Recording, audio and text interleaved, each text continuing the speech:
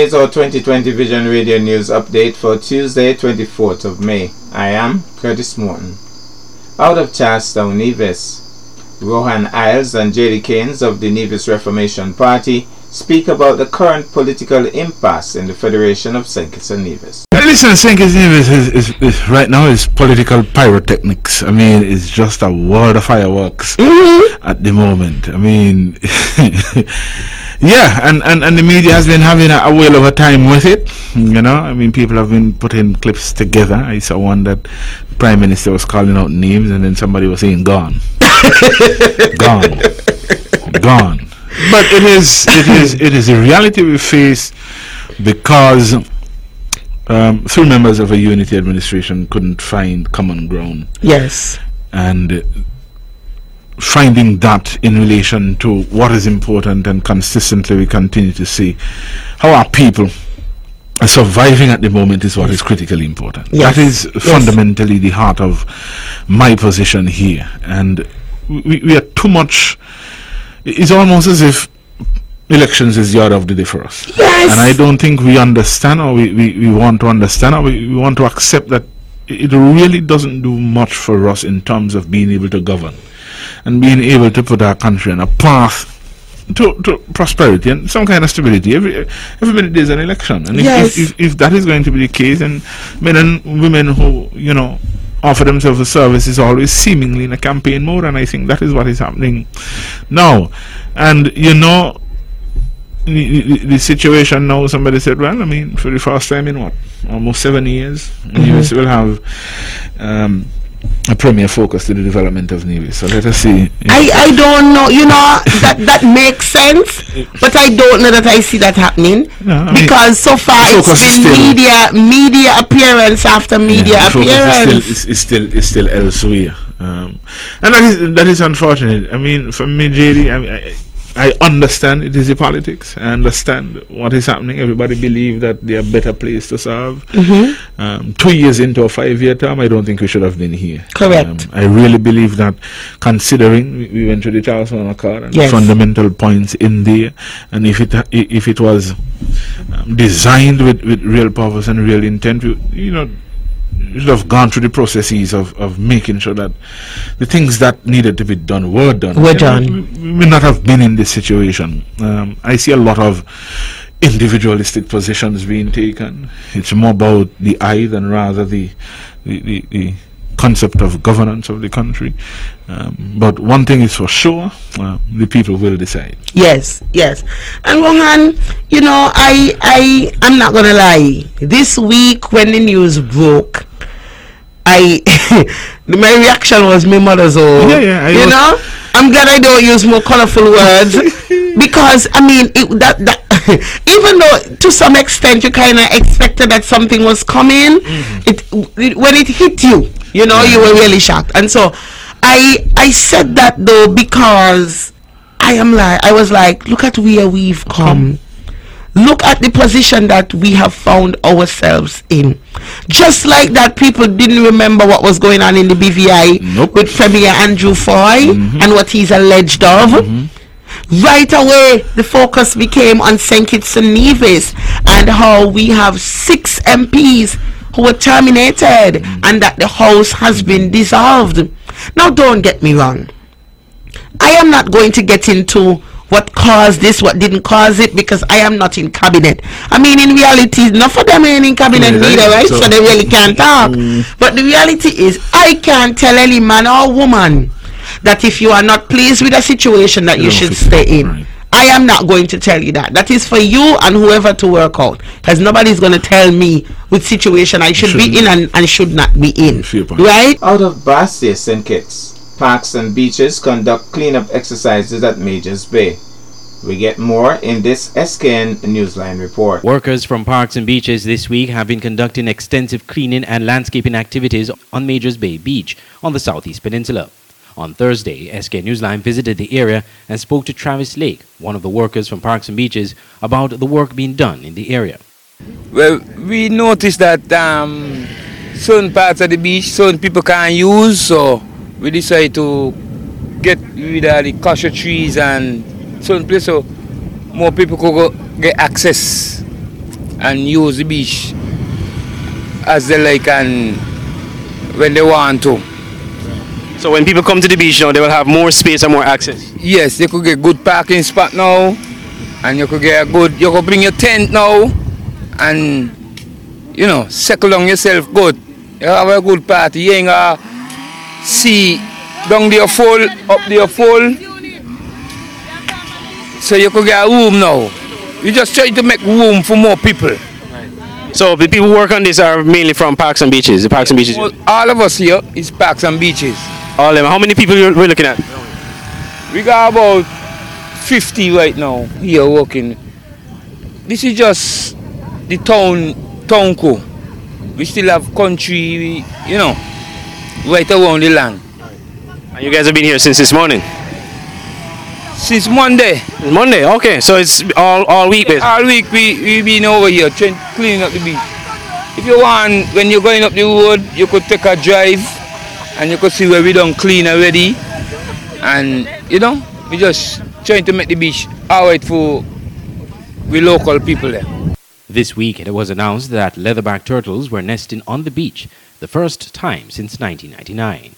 I'm Andre Huey for SKN Newsline. We go to break, and when we return, we'll have news on the regional scene. Women are precious souls. They were fearfully and wonderfully made by God Himself to be a helpmeet for us men. It means that they are our partners, our equals, and ought to be treated with due respect and care. Domestic violence, rape, and abuse in any of its forms is not only wrong and illegal, but is not of God. Men, man up, and let us treat our women with the respect they deserve. I am Curtis Morton Sr., and I endorse this message. Out of St. John's in Antigua, second booster doses of COVID-19 vaccines will soon be administered in Antigua. Let's get this ABS television report. The country is now closer to administering second COVID-19 booster doses to the society's most vulnerable. That's right, Sequoia, because it comes as Antigua and Barbuda sees an increase in COVID-19 cases from the sublineages of the Omicron variant of concern.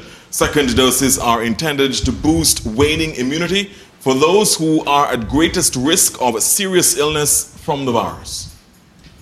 Well, we can get more on this now because there's also an update this evening on how local health officials are intensifying surveillance amidst an outbreak of monkeypox in at least 50 nations outside of Africa. Joining us live via Zoom is Chief Medical Officer Dr. Rhonda Seeley-Thomas. Good evening, Dr. Seeley-Thomas. Thank you so much for joining us. Has a decision been taken yet on the second booster doses of COVID-19 vaccines and to whom they will be administered? There you go. Very good evening to you. Yes. Good evening to you, Mr. Burford, and your colleague and the nation of Antigua and Barbuda. So, yes, in consultation with the COVID-19 National Technical Working Group, a decision has been made to administer second booster doses of the COVID-19 vaccines to vulnerable groups. And these would include healthcare workers, persons who are immunocompromised, and those who are over the age of 50 years of age. And Dr. Thomas, what would be your message to the people in these specific groups? In these specific groups, they can start visiting our vaccination sites at the Villa Polyclinic and the Multipurpose Center and our main clinics to get the booster dose of the COVID-19 vaccine starting June 1st, 2022. And of course, these are second booster doses, correct, Dr. Seeley-Thomas? Yes, because we started administering first booster doses many months ago to all segments of the population who would have received a full primary series of COVID-19 vaccines. Right. In a related matter as well, CMO, has there been any progress in securing COVID-19 vaccines for children 5 to 11 years? Because at this point, we're pretty much having doses available for those 12 years and older. What about the 5 to 11 age group? No, we're still trying to procure doses of the vaccine for that age group, and we will continue to pursue that so that we can administer the vaccines to that vulnerable section of our population. And out of Montserrat, the Ministry of Health and Social Services is saddened to announce another COVID-19 related death. The deceased is a male between the age of 80 and 89 who last resided at a residential care facility for the elderly. He was diagnosed with COVID-19 on May the 9th and was unvaccinated. His death is the fourth for the island since the pandemic began in 2020. The public is reminded that COVID-19 can be severe and lead to long-lasting complications or death. Residents should therefore take all measures to protect themselves from the virus by practicing good hand hygiene, wearing face coverings in public places, adhering to quarantine and isolation protocols, and vaccinating against this potentially deadly virus. Additionally, persons infected should seek medical attention at the earliest signs of severe symptoms such as shortness of breath or difficulty breathing and chest pains by contacting the flu hotline at 496-7437 or 493-4755. And internationally, out of Russia, Russian diplomat quits in protest over war in Ukraine. We get this CNN report. A diplomat at Russia's United Nations mission in Geneva has resigned in protest of President Putin's invasion of Ukraine. Boris Bondarev is the first envoy to publicly criticize the war, telling Bloomberg, quote, Putin has become both a war criminal and a dictator. Bondarev posted a resignation statement in English and Russian on Facebook.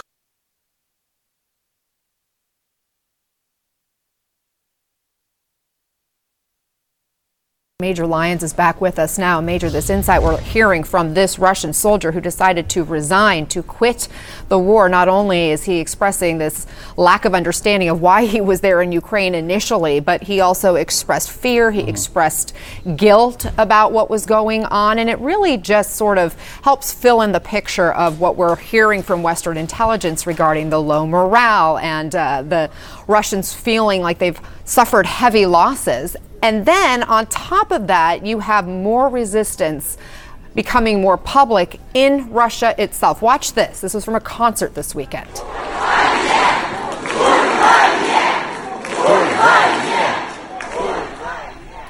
So those were concert goers chanting F the war.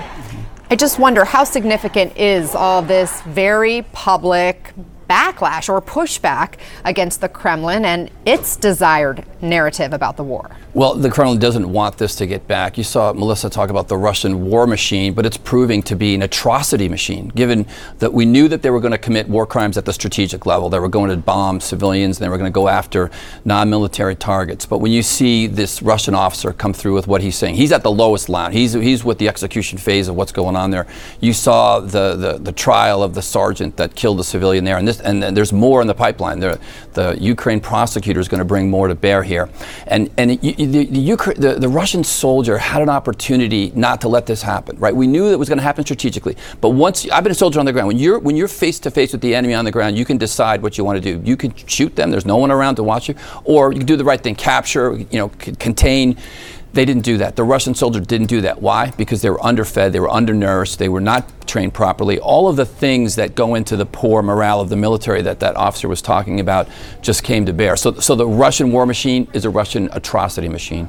And yet Russia moves forward. They're continuing to hammer some of these cities and civilians in Russia, in addition to fighting the Ukrainian forces. We heard from the former CIA director, David Petraeus, today on our air, who said he believes Russia has actually claimed some momentum here in this war. Do you agree with that? Well, they have numbers and they have material, and that's the issue here. And that's what, again, dictators look at. They look at numbers and they say, well, I have more of these men and soldiers on the ground there than Ukraine has as well.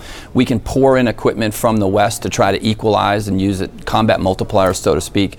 But the calculation that the Russian general officers as well as Vladimir Putin makes is, as long as he has numbers, if he moves forward an inch a day, it's still moving forward. Again, the question is whether or not the Ukraine military can eventually push them back. They're going to need soldiers. I saw a report about they're training now more reservists. They're going to need maybe 50 to 100,000 more. The I just don't know if they have that many soldiers. I mean, here we are 3 months into this invasion, and I feel like there are so many of these little incremental pieces of reporting that we're getting about what's happening in the fighting. Do you feel like we have a good sense of what's happening on the ground? I do, and the fact that the internet's up and we can see what's going on, the pictures that come back, there's no question that Russian equipment is getting destroyed. I like the fact that the M777 howitzers have got to the Donbass region. Think about the logistical challenge that took. So the equipment's getting there.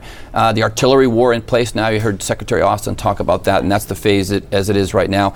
The question is, how much of an advantage can that tip to the balance of the Ukraine to at least hold off? Let's say, they could at least stop, create some kind of stalemate there, keep the Russians from coming. But then what does a negotiated settlement look like? Do they want to give that land for peace, what we saw happen in the Middle East? I just don't think so. I think the Ukraine government is not going to go for that one bit. They're going to go all the way. Now to our weather update. The local weather forecast for St. Kitts and Nevis valid up to 8 p.m. today, Tuesday, 24th of May. The weather today partly cloudy with a 30% or low chance of brief light showers. The winds easterly at 9 to 24 kilometers per hour or 6 to 15 miles per hour. The seas not exceeding 1.5 meters or 5 feet. The sunrise today was at 5:37 a.m. The sunset today is scheduled for 6:39 p.m. I am Curtis Morton, wishing you a marvelous day.